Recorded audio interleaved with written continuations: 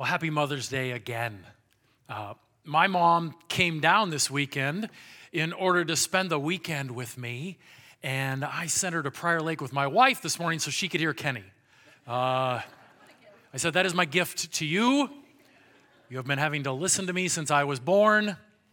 We will send you over there and you can hear Kenny. Wonderful. Happy Mother's Day. We're so excited that you're here. We are in the middle of a sermon series called Romans Road. We looked at Romans chapter 1 through 4 in the fall, and now in the spring we're looking at Romans chapter 5 through 8. What does Romans Road, Romans 5 through 8, have to do with Mother's Day?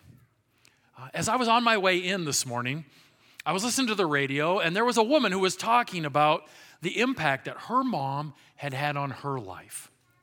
And she was saying, the most significant thing that my mom did for me was to instill the gospel in my life. And she quoted two different verses, both of which are in Romans 5 through 8. And it dawned on me, you know what? I don't know that there's anything more important for Mother's Day than mothers who understand, live out, and teach the message that we're looking at today, the message of the gospel. It's the message of life. And we're so thankful for moms around this room who have invested in teaching that message about Jesus to their kids and teaching that message about Jesus to all of those around them. Last week when we were looking at Romans chapter 5, actually the last 2 weeks we've been looking at Romans chapter 5, we have seen that God backs up this great big dump truck full of blessings, and he just dumps out this dump truck full of blessings on all of those who have been saved by Jesus Christ. On all of those who have been justified is the word that was used. As a matter of fact, Romans chapter 5 verse 1 started this way.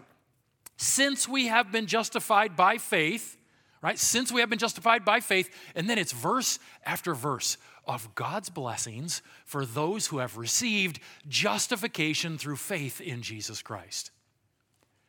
And we said it's pretty important to know what justification is then. I mean, if all of the blessings of salvation depend on whether or not we've been justified, what does it mean to be justified or experience God's justification? And if I ask you that question, I'm hoping that you might be able to come up with Kenny's memory device that he has been using, where he says justification can be remembered as just as if I never sinned. Justification, just as if I never sinned. Right? It's a great memory tool that he has given you to understand justification means to be declared innocent or righteous by God. If I was to describe justification using my kindergarten level drawings that I often use, I would say that justification operates like this. You have been made in the image of God. Let me turn it off and back on. And maybe. And boom. And pow. And now. And what? I don't. Yeah, that wasn't me. I mean, that's nice that it's up there now. But, oh, look at that. Hooray. Okay, somebody remind me where we were. No. All right, so Genesis chapter 1 says you were made in the image and the likeness of God. What does that mean? Part of what it means is God's character was meant to be perfectly lived out in your life. God is love, right? If we represent God's character by the big circle, you were meant to be in the image and the likeness so that you perfectly lived out his character. If he is love, you were meant to be loving and never selfish in all you do. If he is truth, which he is, we were meant to be always honest and never dishonest in what we do. But we saw last week that when Adam and Eve sinned, what happened? We were broken. Right? The image of God was broken in us, and we were spiritually dead, separated from God. And so this brokenness has spread throughout humanity. Anybody seen this out there? Anybody recognize it anywhere in here? Right? So all of us have sinned. We've all fallen short of God's glory. But through the work of Jesus Christ, those who place their faith in him can be justified. That means that Jesus' righteousness is credited to our account, and he takes our sin and our punishment upon himself. Sin and punishment that have been a part of my daily life are given to Jesus' account. His righteousness is credited to my account in the courtroom of God, so that now God declares me innocent and righteous. Totally. Why? Because my daily life has been innocent and righteous? Right? You were all supposed to yell at once here. No. Right? We know you. Absolutely not.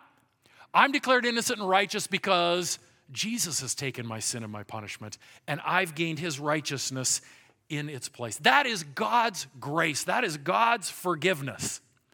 And we saw last week that there may be some people, maybe even some people in this room, who when they hear about that overwhelming grace of God say, yeah, that's great for most people. But you don't know what kind of sinner I have been.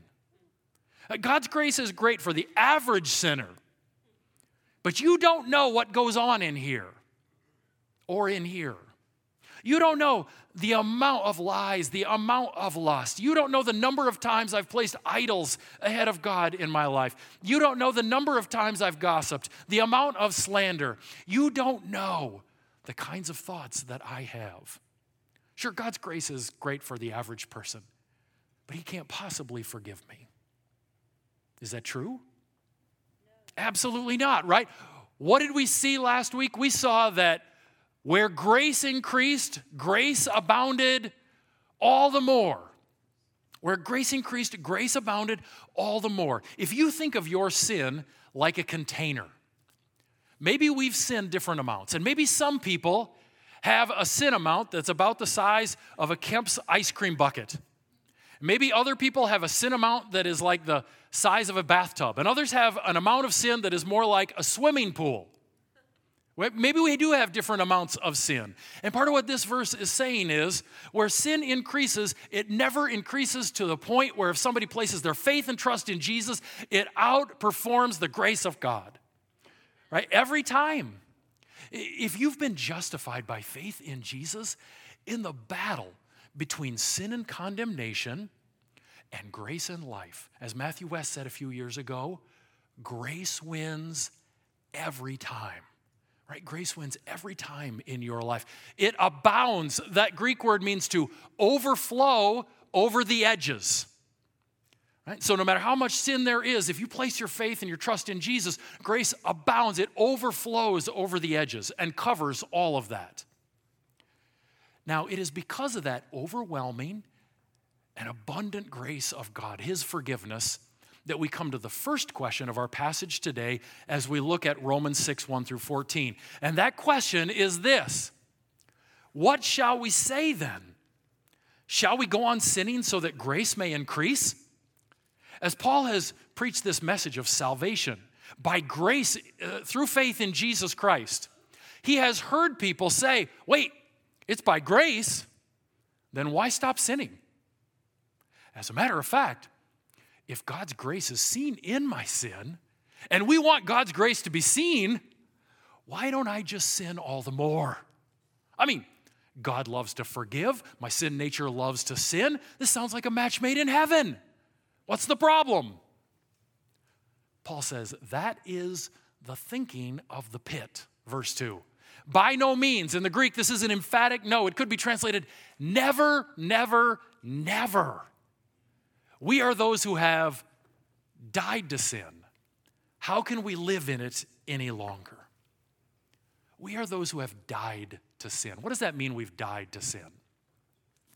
Think about what it means when we say someone or something is dead to us. What do we mean by that?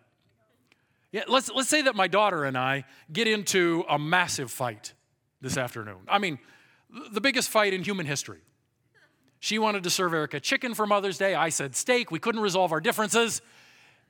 And so we are yelling and screaming, and it reaches a point where I say, get out, you are dead to me. And she says, I'm never coming back, you're dead to me. What do we mean by that? We mean that association is cut off. Relationship is cut off. Now, that's a silly illustration, right? My daughter and I aren't going to get in a fight like that today.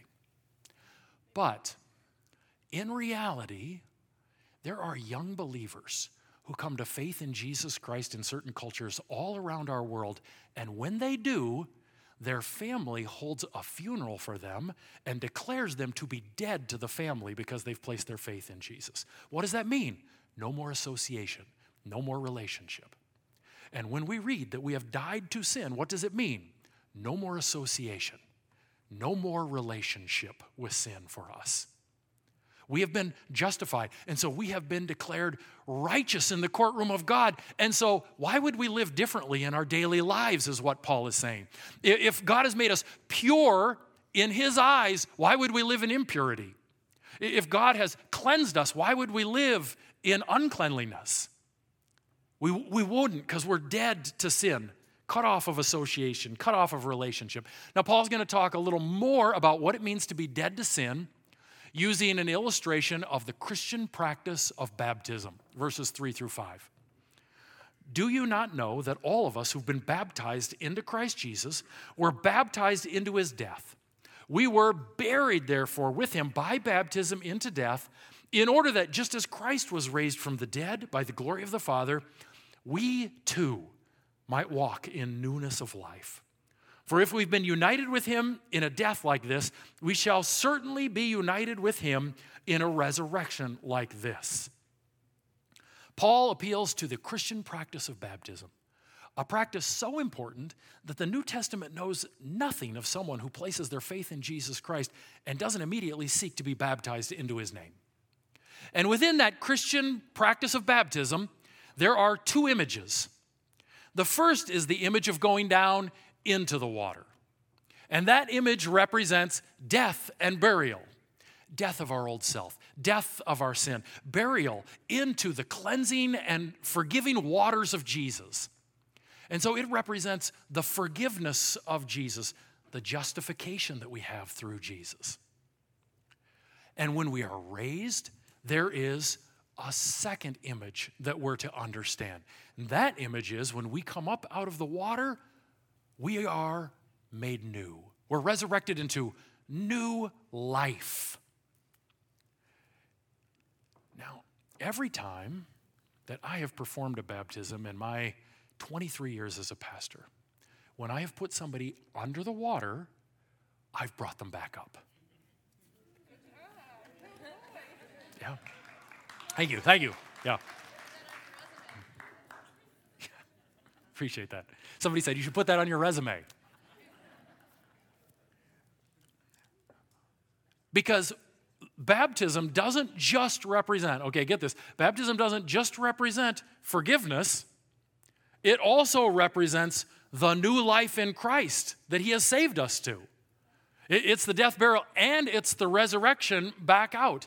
And while baptism is important, right, and it's an important part of this passage, it's actually not the main thing that Paul's talking about here.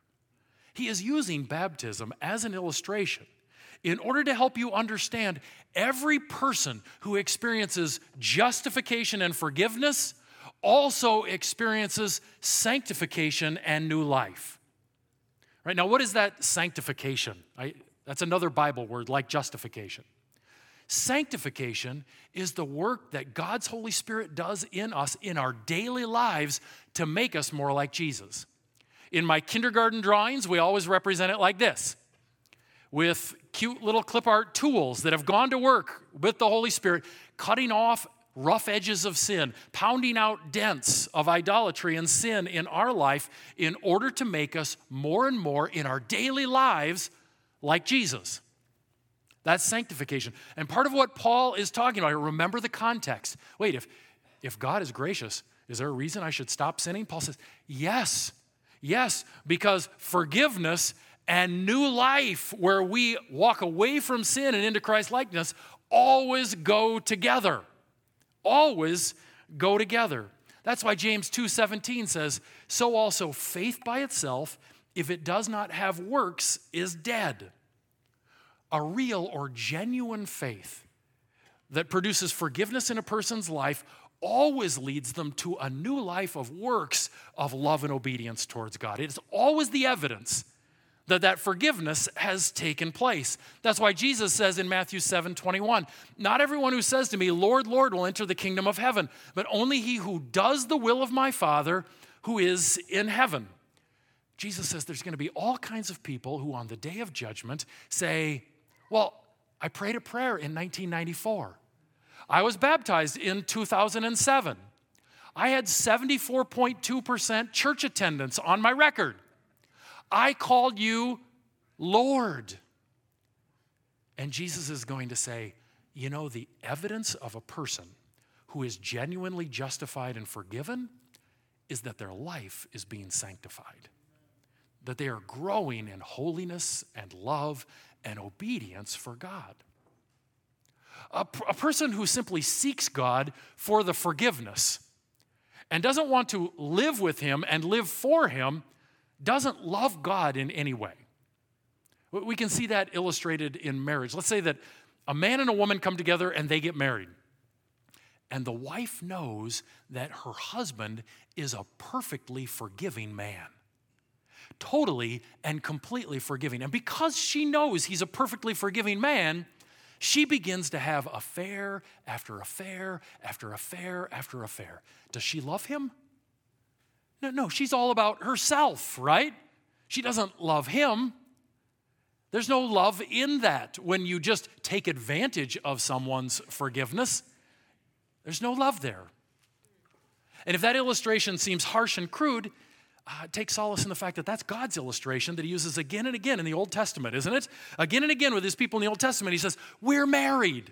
I'm the husband, you're the wife. I know you don't love me because you are cheating on me. Over and over again, with these idols, with these false gods, with this selfishness, with these desires. So he wants us to understand, no, if we simply seek him for the forgiveness and we don't submit to him as our Lord, there's no genuine love relationship there between us.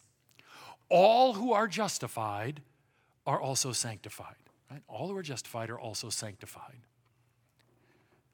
God has done what is necessary in order for that process to take place in your life. What has he done? He's broken the power of sin. Look at the next two verses.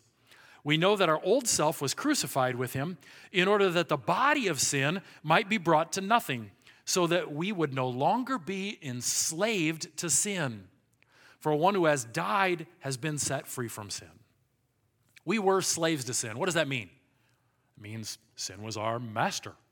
And what it told us to do, we did.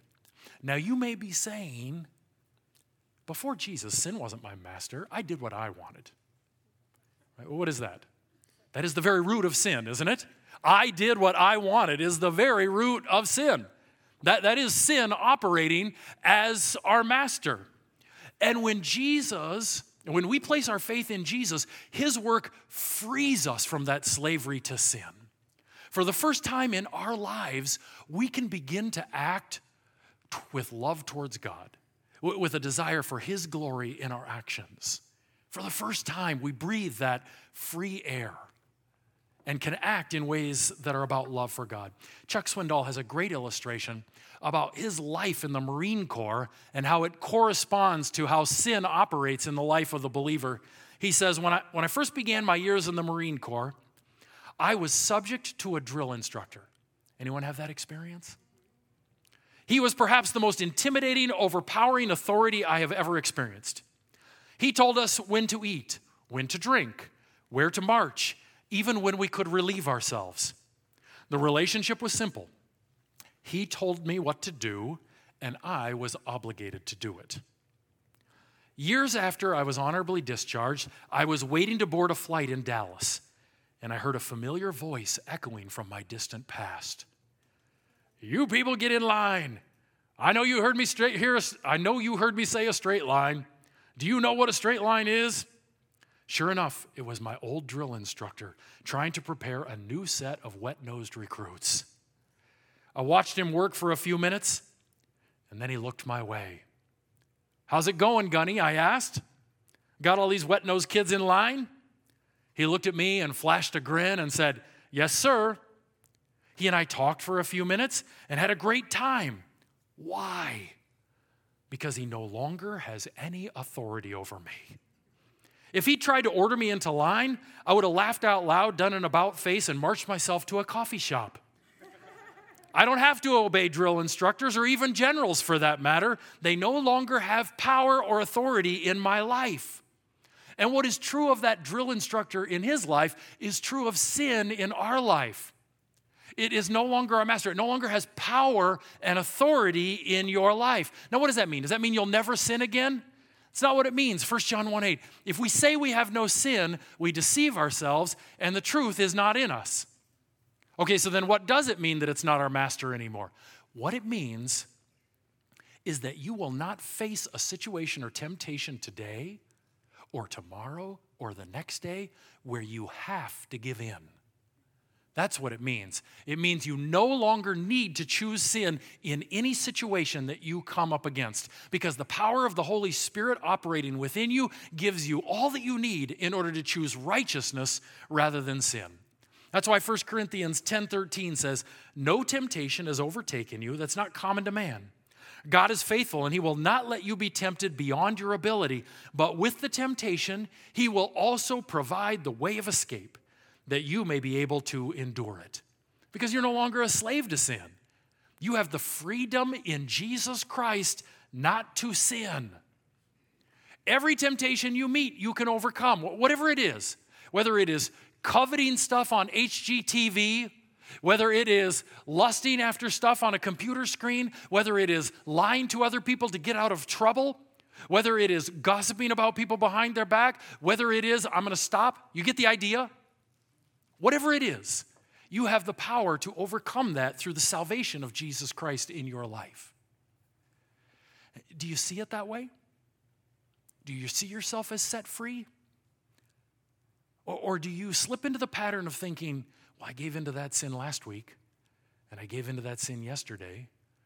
I guess it's inevitable I'll give into that sin tomorrow. Because God doesn't want us to think like that. He wants us to understand, even if you gave into that sin last week, even if you gave into that sin yesterday, through the work of Jesus Christ, you have all the power that is needed in order to overcome that sin and temptation in your life this week. He has set us free from slavery to sin. And now the next verses say, we can live for God. Now, if we have died with Christ, we believe that we will also live with him. We know that Christ, being raised from the dead, will never die again. Death no longer has dominion over him. For the death he died to sin once for all. But the life he lives to God. So you also must consider yourselves dead to sin and alive to God in Christ Jesus. What is Paul teaching us here? He says, look to Jesus. Jesus died once for sin. But every day he lives for God. Not just while he was on earth. Every day that the God-man, Jesus Christ, lives, he lives in order to bring glory and honor to the Father. Even now, as he mediates on our behalf, as he prays for us, he does so because ultimately he is living for God. Paul says, that's you guys. That's the example for you. Just as Christ died once for sins, so you died once to sins. You were forgiven, you were justified. But now, if you have been justified, you will what? Live every day for God. As Christ lives every day for God, you will live every day for God.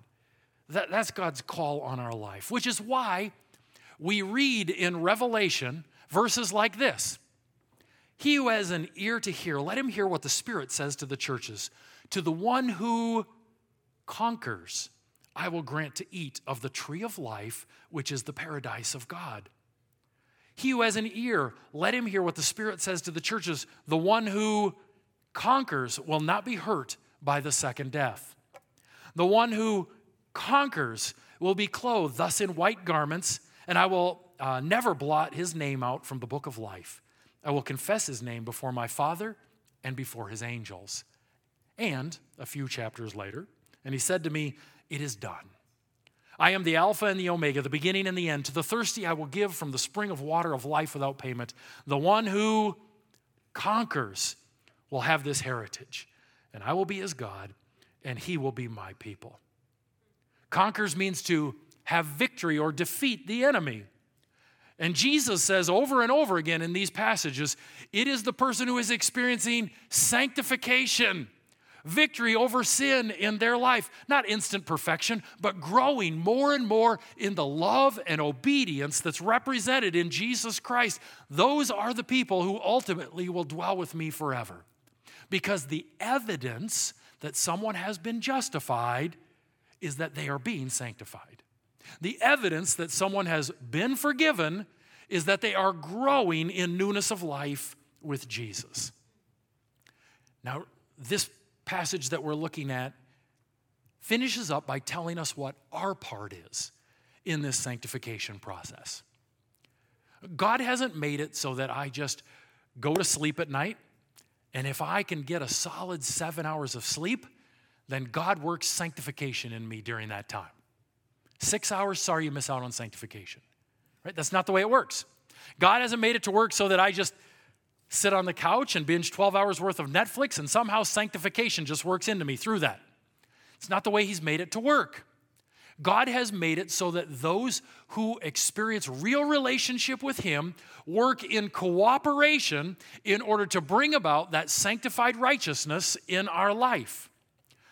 Look at how that happens. Let not sin, therefore, there we go, reign in your mortal body to make you obey its passions. Yep, that's the desire. Right? We don't want sin to reign in us. We want to be free. How does that happen? Do not present your members to sin as instruments for unrighteousness, but present yourselves to God as those who have been brought from death to life, and your members to God as instruments for righteousness. For sin will have no dominion over you, since you are not under the law, but under grace. What is your part in sanctification according to these verses? Right? Part number one, there's two parts. Part number one, don't present yourself to sin. It actually says, don't present your members to sin, which is a Greek word for the parts of your body. Don't present your eyes, your ears, your mind, and your heart to the things of sin. Don't do that. That's not how God's sanctification process works in our life. What does it mean to present yourself? Right? To present yourself means to come into proximity with, right? To come into closeness with. If a soldier comes and presents themselves to the king, what do? They come into the king's very presence. If I present you with a steaming hot plate of chocolate chip cookies, right? What am I doing? I'm bringing those cookies into your presence. Right? I'm bringing those into your presence. And here we are told, don't get in the presence. Right? Don't be in the vicinity of sin. Don't let your eyes, your ears, your mind, your heart, the members of your body be involved with the things of sin. That's step number one. I love the fictional journal someone wrote about how this process works in our life as believers, right? Again, fictional journal here. They said, day one, I went for a walk down a street and I fell into a hole. I didn't see it coming. It took me a long time to get out. It's not my fault. Day two, I went for a walk down the same street. I fell in the same hole. It took me a long time to get out. Why did I do that? That was stupid. Day three, I went for a walk down the same street and I fell in the same hole. I got out quickly this time. I think this is my fault. Day four, I took a walk down the same street. I saw the hole. I walked around it. Day five, I went for a walk down a different street. I'm tired of being around that hole. Every time I go down that street, something is sucking me down that hole. I hate that hole. I don't want to be around it anymore. You've walked down those streets. You've sat and opened the computer and known what lies down that street is a hole. You've grabbed the remote and you know what lies down that street. That could be a hole. You've entered into conversations with people who are grumbling and complaining. You know what lies down the street of this conversation is a hole. You've turned on the radio to people who are really fired up and angry about stuff that's going on, and you know what lays down the road in this particular situation is just more anger and frustration for me. That's a hole I need to avoid. You have again and again and again seen those streets. And in Romans chapter 6, God says, your part in sanctification is to stay away from those things. Your eyes, your ears, your mind, and your heart, don't put them in the presence of sin. But that's only half the battle. The other half, present yourself to God. Present yourself to God. Again, it says present your members to God. Your eyes, your ears, your mind, your heart, where do we present it? We present it to God and the things of God. God has made it so that we grow more like Christ by working to know Him more, by having greater relationship with Him. Those fruit of the Spirit, like love, joy, peace, patience, kindness, goodness, faithfulness, gentleness, and self-control, right? Those fruit, we don't get those by aiming at the fruit, by working really hard to be more loving and more patient and more kind. That isn't the way God has designed it. They're not the fruit of Matt's really hard work. They're the fruit of the Spirit. How do I get them? By drawing closer and closer to God. And as I draw closer and closer in relationship with God, He produces those fruit in my life. God doesn't call us to work really, really hard at those fruit. He calls us to expend our energy knowing Him more and more, growing deeper and deeper in relationship with Him. How do we do that? We do it by dedicating times to spend with Him in prayer over the course of the day. Informal times of prayer are outstanding, but what I've found in my life is those informal times of prayer happen more often when I have dedicated times of prayer that I'm observing with Him.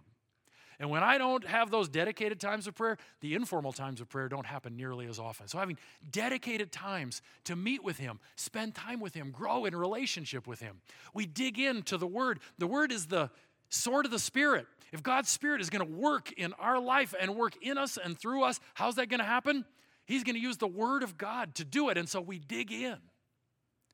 I had somebody say to me this weekend, I got to let you know that core discipleship has helped me to grow and change my life significantly over the course of the last year. And I started to get pretty puffed up. Yeah, it has. It's because of my teaching, absolutely. And then they hit me with, yeah, it's not the teaching. I didn't even say it out loud. It was like they knew the moment of pride I was experiencing. It's not the teaching, they said to me. It's just all the time digging into God's Word and doing the homework. They're like, I just love meeting with God in His Word. And this time that we have spent over this year just digging in deep, I know Him more. I know Him more. I know who He is. I know more about what He's calling me to. I know Him more intimately. And because of that, I'm growing. Yeah, that's the way God has designed it with His Word. Invest in relationships with people who are running hard after Jesus. We live in a world where a lot of people call themselves Christians.